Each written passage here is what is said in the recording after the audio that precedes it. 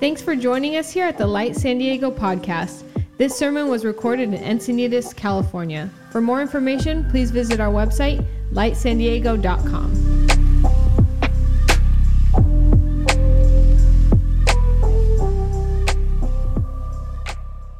So this week, we got some groceries, and Augustine finds this watermelon. He's my 6-year-old, and he's like, "I'm gonna cut up the watermelon." And immediately, I'm a bit concerned. But then he goes and grabs just a butter knife, and I'm like, "Hey, if you want some help with that, let me know."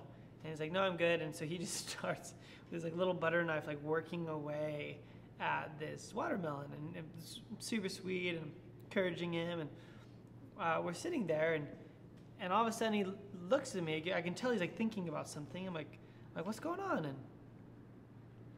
And he's like, why didn't Jesus rose from the dead when he died? I'm like, "Well, he did. He died, and then 3 days later he rose from the dead." And he's like, no, but why didn't he rose from the dead when he died? And then I'm like, why did he have to die? Why didn't he just stop himself from dying? And he's like, yeah. And interestingly enough, that question, why did Jesus have to go to the cross? What's up with his death? Is at the centerpiece of the chapter in Mark that we're studying this week. Mark 15 is all about the crucifixion. And Mark, in his literary style, doesn't give us a ton of detail like the other gospel writers, but still presents the significance and the importance of why the cross happened. And so we're going to be looking at some of those themes, but here's my heart and my goal. And it's been my prayer as much as it's my prayer for you as well, is that when we approach a subject like the cross that has a lot of cultural attachment to it, from the jewelry we wear to symbols we've seen to a story we've heard or think we've heard 100 times, there has to be a sensitivity in which we approach it. John Stott says that it was by his death that he wished above all else to be remembered. There is then, it is safe to say, no Christianity without the cross. If the cross is not central to our religion, ours is not the religion of Jesus. I love how Stott says this, that Jesus wanted his death to be the central point of our focus of remembrance of him, meaning that the cross is something that we should revisit again and again and again. It's not something that we get to learn about and move on. It's something that's more like a gravitational pull that constantly brings us back to center. And so with that, I would love to pray. And I'm actually going to, we don't always do this, but I'm actually going to read the entire chapter of Mark chapter 15. And I would encourage you to engage with it in a way that's going to allow you to track with me. If you're at home, maybe just kind of getting rid of distractions and closing your eyes. And if you're driving, maybe don't do the closing your eyes part, but maybe just roll up the windows and silence all of the distractions and just listen. Because as much as there's some things I would like to share, it's the text itself. It's the recorded word of God that bears with it the power to change life. So if you have a Bible, you're welcome to take it out to Mark chapter 15. I'm going to go and pray, and then we're going to read through this chapter together, and we are going to let it take its proper seat at the center of our spirituality. So Jesus, we recognize that it is the cross that not only is the crux on which you died, but it's the crux of our reality. It's the intersection. Lord Jesus, where we understand truth and healing and salvation. God, that without the cross there is no Christianity. And Lord, we recognize that we come with dull ears. We come with calloused hearts. And Holy Spirit, we're asking you now that you would strip back those layers in such a way that this would be like reading this for the first time. And Lord, I pray that the ramifications and implications of what this would do would have just a far reach in our life. In Jesus' name, amen. very early in the morning, the chief priests with the elders, the teachers of the law, and the whole Sanhedrin made their plans. So they bound Jesus and led him away and handed him over to Pilate. "Are you the king of the Jews?" asked Pilate. "You've said so," Jesus replied. The chief priests accused him of many things. So again, Pilate asked him, "Aren't you going to answer? See how many things they are accusing you of." But Jesus still made no reply, and Pilate was amazed. Now it was the custom at the festival to release a prisoner whom the people requested.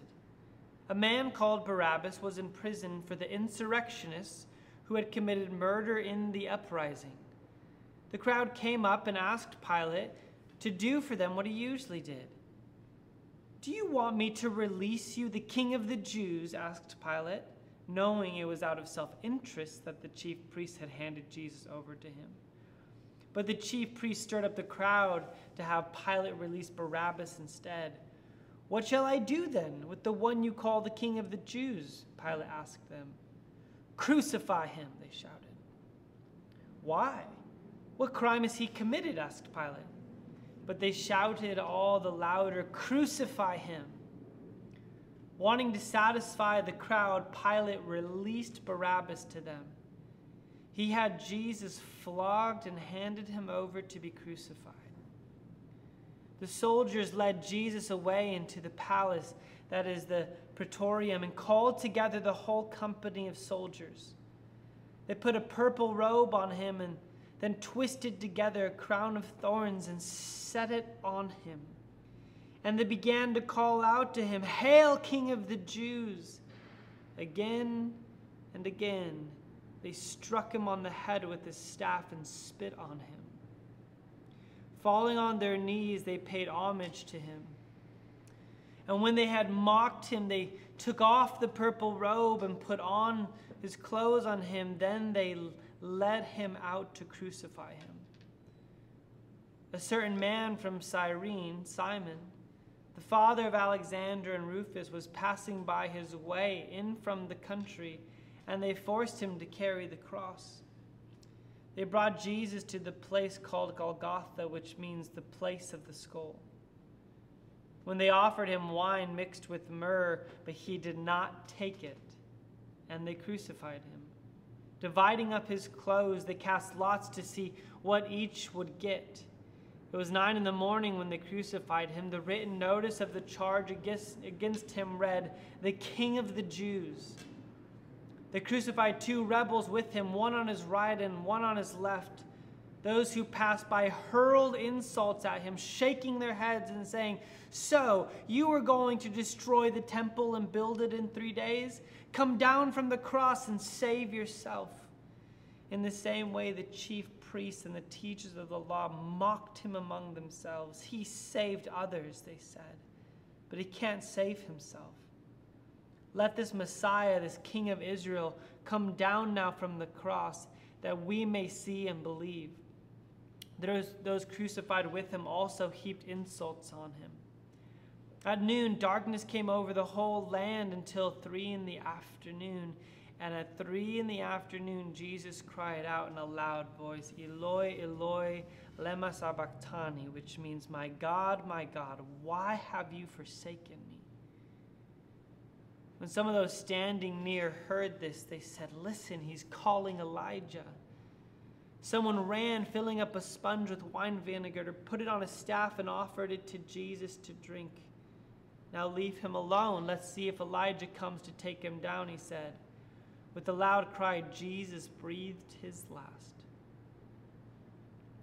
The curtain of the temple was torn in two from top to bottom.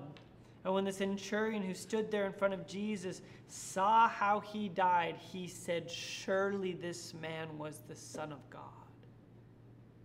Some women were watching from a distance. Among them were Mary Magdalene, Mary the mother of James the younger, and Joseph, and Salome. In Galilee, these women had followed him and cared for his needs. Many other women had come up with him to Jerusalem, were also there. It was preparation day, that is the day before the Sabbath. So as evening approached, Joseph of Arimathea, a prominent member of the council who was with him waiting for the kingdom of God, went boldly to Pilate and asked for Jesus' body. Pilate was surprised to hear that he was already dead. Summoning the centurion, he asked him if Jesus had already died. When he learned from the centurion that it was so, he gave the body to Joseph. So Joseph brought some linen cloth, took down the body, wrapped it in linen, and placed it in the tomb cut out of the rock. Then he rolled a stone against the entrance of the tomb. Mary Magdalene and Mary, the mother of Joseph, saw where he was laid.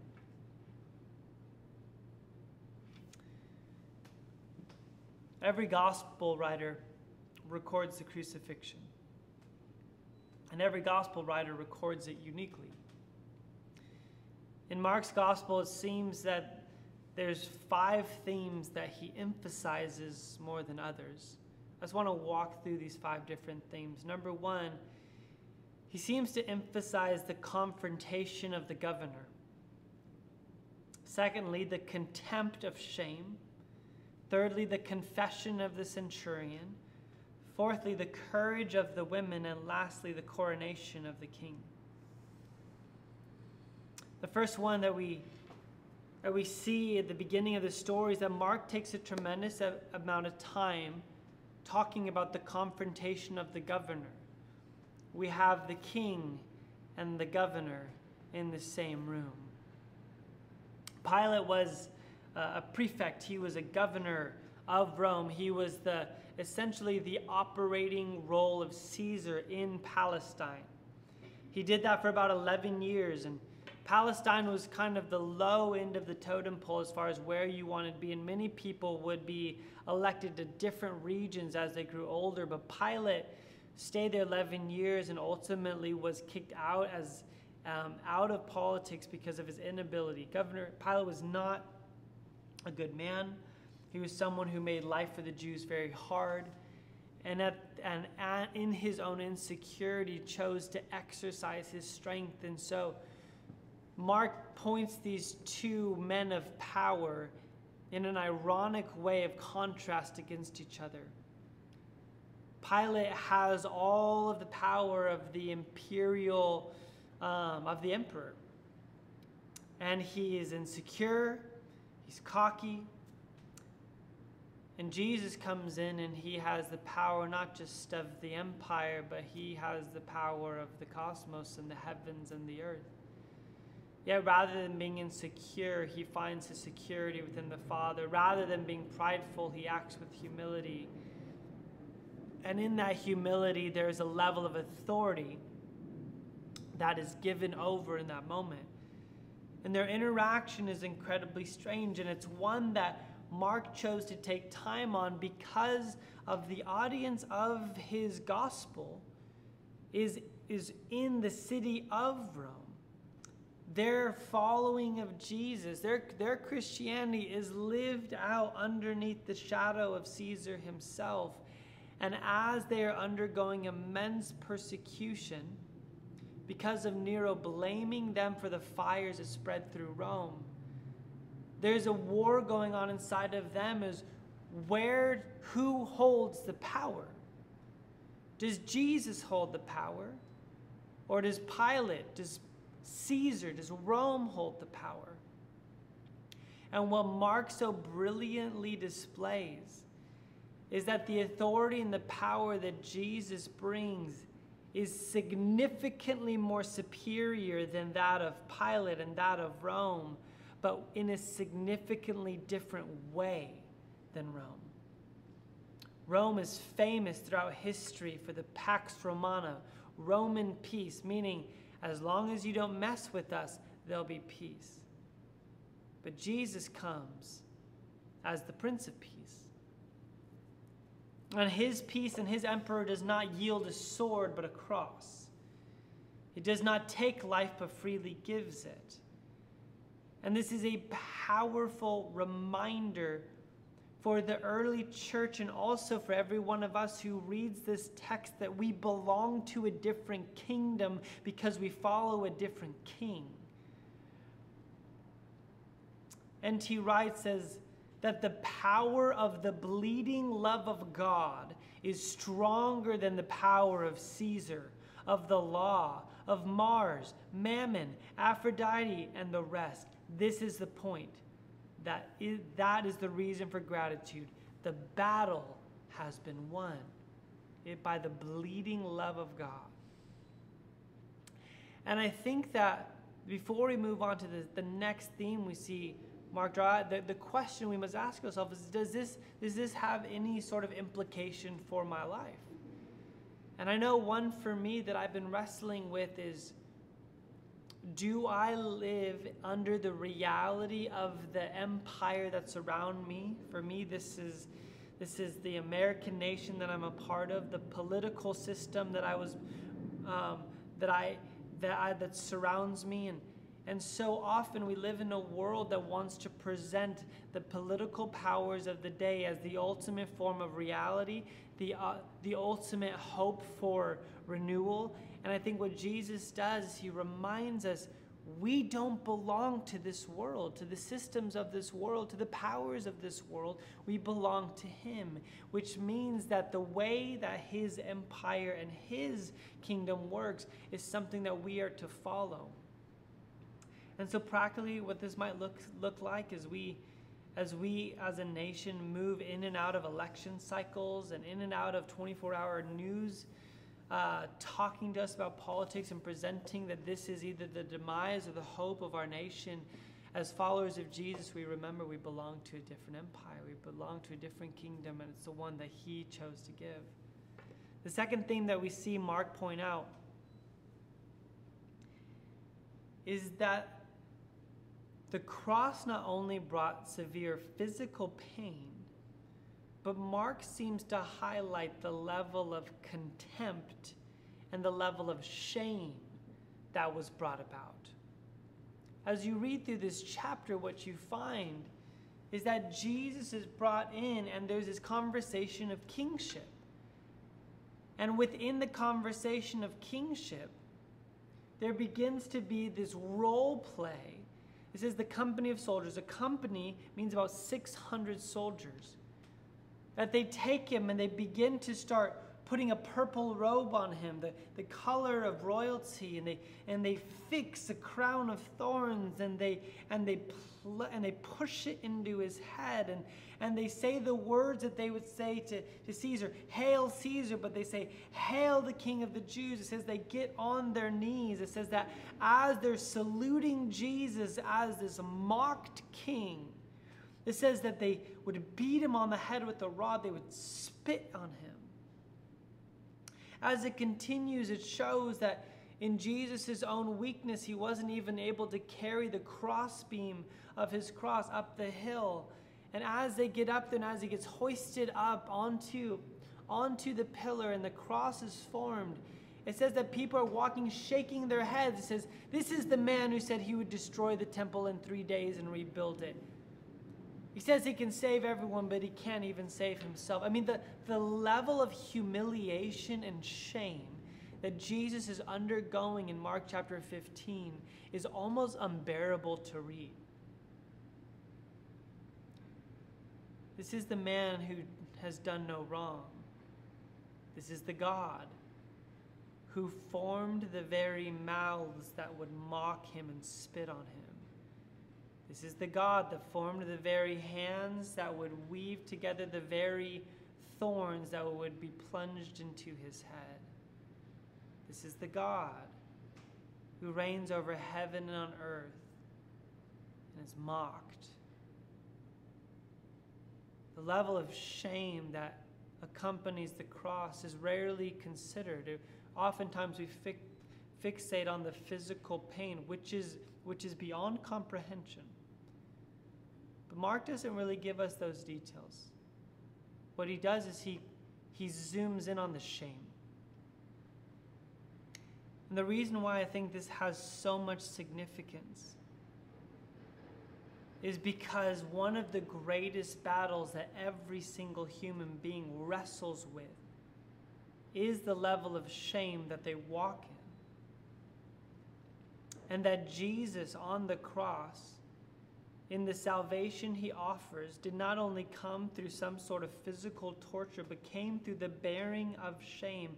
And if he bore shame at the highest level, then we have the highest hope that our shame has somewhere else to go than the shoulders that we bear them. Hebrews 12:2-3 says, fixing our eyes on Jesus, the pioneer, the perfecter of faith, for the joy set before him, he endured the cross, scorning its shame, and sat down at the right hand of the throne of God. Considering him who endured such opposition from sinners, so that they will not grow weary and lose heart. I love this. He can consider him endured such opposition from sinners. What opposition? The shame that was scorned, so that you will not grow weary and lose heart. If you're watching this and that phrase, grow weary, losing heart, is something that has marked your life as of recent, or just your life in general, one question that I would consider you just taking some inventory of your own life is what level of shame are you walking in? Now shame is different than guilt. Or guilt is something that we feel that we've done and we're wrestling through that. Shame is something that we feel that we are. Shame is what happens when guilt penetrates into the deepest parts of our heart. It becomes a level of our identity. It becomes the story that we live into. And there's something about the shame that we carry, not just the decisions that we make, because oftentimes those come out of our deepest identity, but that when we live in such a way that our identity is confined to the shameful narrative that we've inherited from our family of origin, from the decisions that we've made, from the inner critic or from the enemy himself, when we live according to that shame, Hebrews 12 says, would you consider what Jesus went through? What did he go through? He went through shame. A level of shame that Mark tends to zone in on because he wants us to understand that you don't have to wear that. Jesus bore that. And oftentimes we trust Jesus with our sin, but not with our shame. And the cross invites us to give both to him. Henry Nouwen says that nobody escapes being wounded. We are all wounded people, whether physically, emotionally, mentally, or spiritually. The main question is not how can we hide our wounds so we don't have to be embarrassed, but how can we put our woundedness in the service of others? When our wounds cease to be a source of shame and become a source of healing, we have become the wounded healers. And this is the way of Jesus. Jesus didn't hide his wounds. He didn't say, stop saying that. He didn't stop. In the level of shame that he brought, he bore it so that we don't have to. So the wounds you carry and the wounds that I carry no longer have to be something we hide, but it could be something that brings hope. It could be something that God repurposes. It's something that God wants to use. Because this is exactly why Jesus came to the cross. The third thing that Mark seems to point out is the role that women played at the cross. I also think this is significant because although men and women deal with shame, in my experience, sometimes it's women who tend to bear shame at a very extreme level. But in this story, when Jesus is shown as the one bearing the shame, Mark chooses to highlight the courage of the women. Notice, all of the men desert Jesus, betray Jesus, disown Jesus, except the women. And Mark repeatedly talks about their role, their courageous role, in not turning their eyes away from the horrific images and the horrific sounds, but staying near. And there's something that the gospel writers want to highlight within the context of a culture that very much didn't see the worth of women and belittled their significance.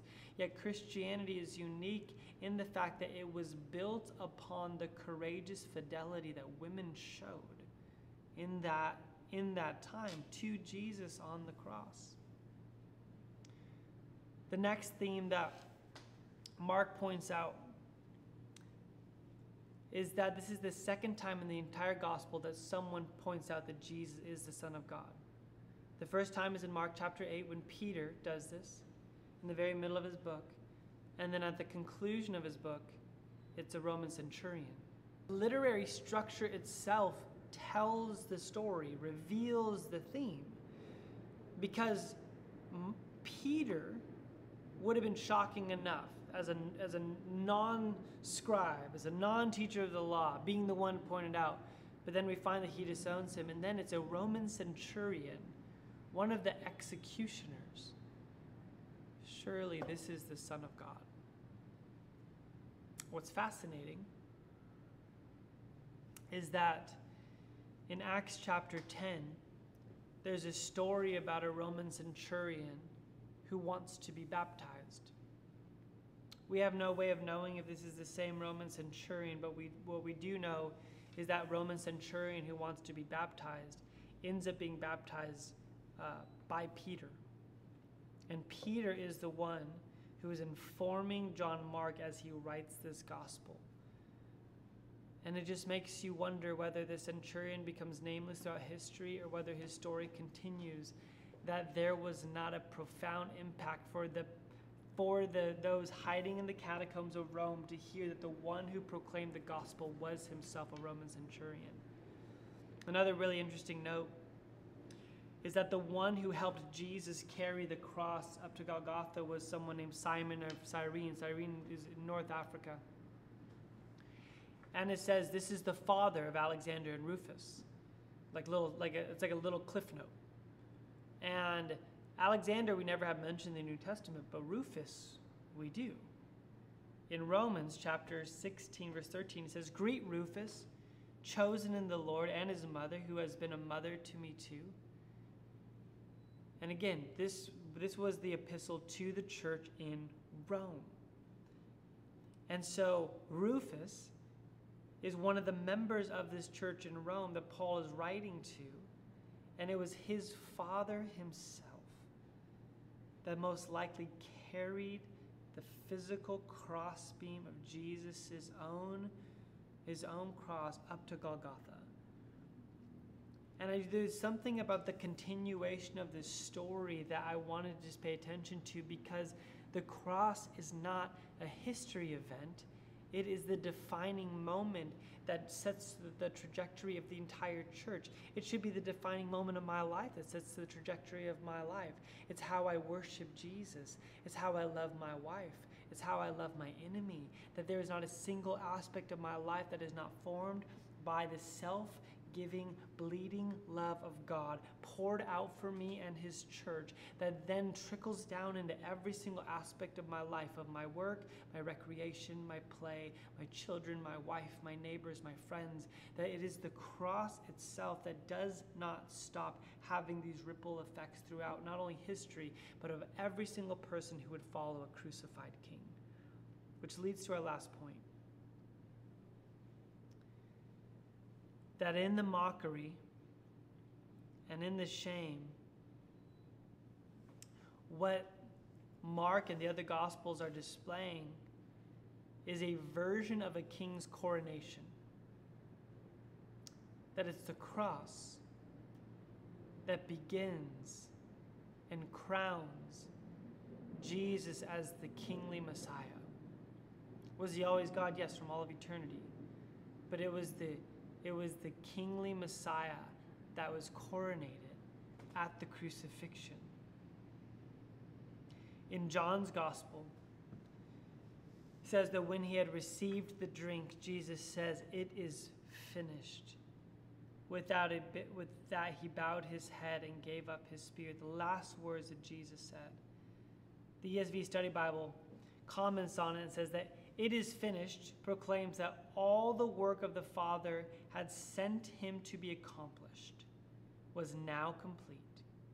Particularly his work of bearing the penalty for sins. This means there was no more penalty left to be paid for sins, for all Jesus' suffering was finished. his kingship had begun. His rulership, his authority had then shifted from that of the time of darkness to that of the kingdom of light. And what scholars have pointed out for years is this began not a decisive victory as much as it was an inauguration of victory. That this began the movement of the gates of hell no longer being able to prevail, but the kingdom of God being able to come. To be honest, I've been wrestling a bit with this sermon. Because it's hard to do it justice. It's hard to do the cross justice. And I was praying for you this morning. I said, like, Lord, what do we do? Like, how do we hear this story, maybe even hear it again, and not walk away the same? And I was reminded of just two truths that I would love for you just to walk away with today. Number one is that the cross is bigger than you think it is, and that the cross is smaller than you think it is. The first one is a challenge for you to see the work of what Jesus did on the cross in an expanded way. It's bigger than you think.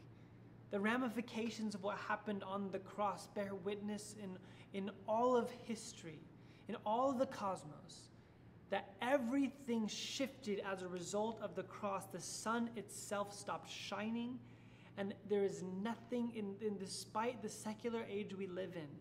It's bigger than we could ever imagine. Paul, in his letter to the Colossians, says this: when you were dead in your sins and in the uncircumcision of your flesh, God made you alive with Christ. He forgave us all our sins, having canceled the charge of our legal indebtedness, which stood against us and condemned us. He is taking it, nailing it to the cross. And I love this line: having disarmed the powers and authorities, he made a public spectacle of them, triumphing over them by the cross. You see, it wasn't just the resurrection that shows his triumph. It was the cross itself that made a public spectacle of every power and authority in heaven and on earth. It's bigger than you can imagine. And would we pray, Lord, expand the weight of the cross in our life? But the second thing is this: the cross is also smaller than we ever dared imagine. And by smaller, I mean intimate. That it has a cosmological effect, and it also has a personal one. And to have a focus on one without the other would betray the substance of the cross. You cannot think too highly of the cross, and you can also not think too personally of the cross. I love what C.S. Lewis did in his writing of Perelandra when he said this: when he died in the wounded world, he died not for men, but for each man. If each man had been the only man made, he would have done no less.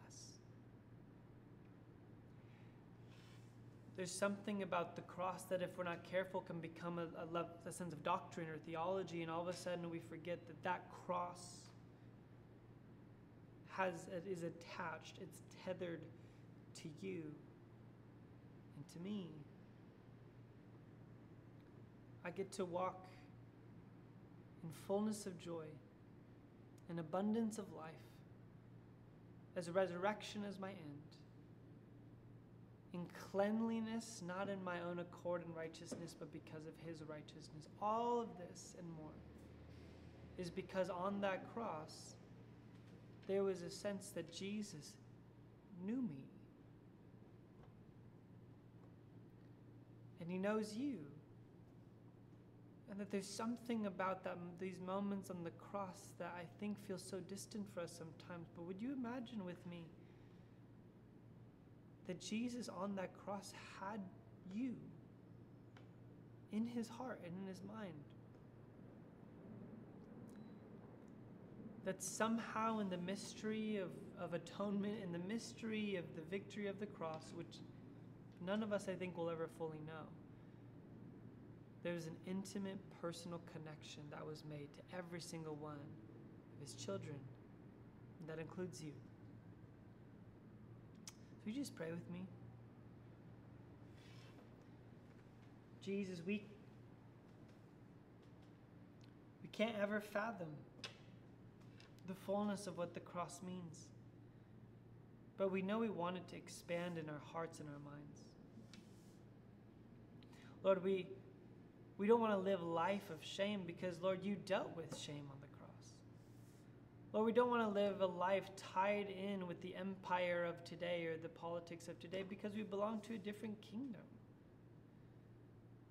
Lord, we don't want to shrink back. Lord, we want to be inspired by the courage of the women. Lord Jesus, we want to be moved by the confession of the centurion. And Lord Jesus, we want to be personally changed by the coronation of the King. And so Jesus, we just say, may your kingdom come and may your will be done on earth as it is in heaven. In Jesus' name, amen.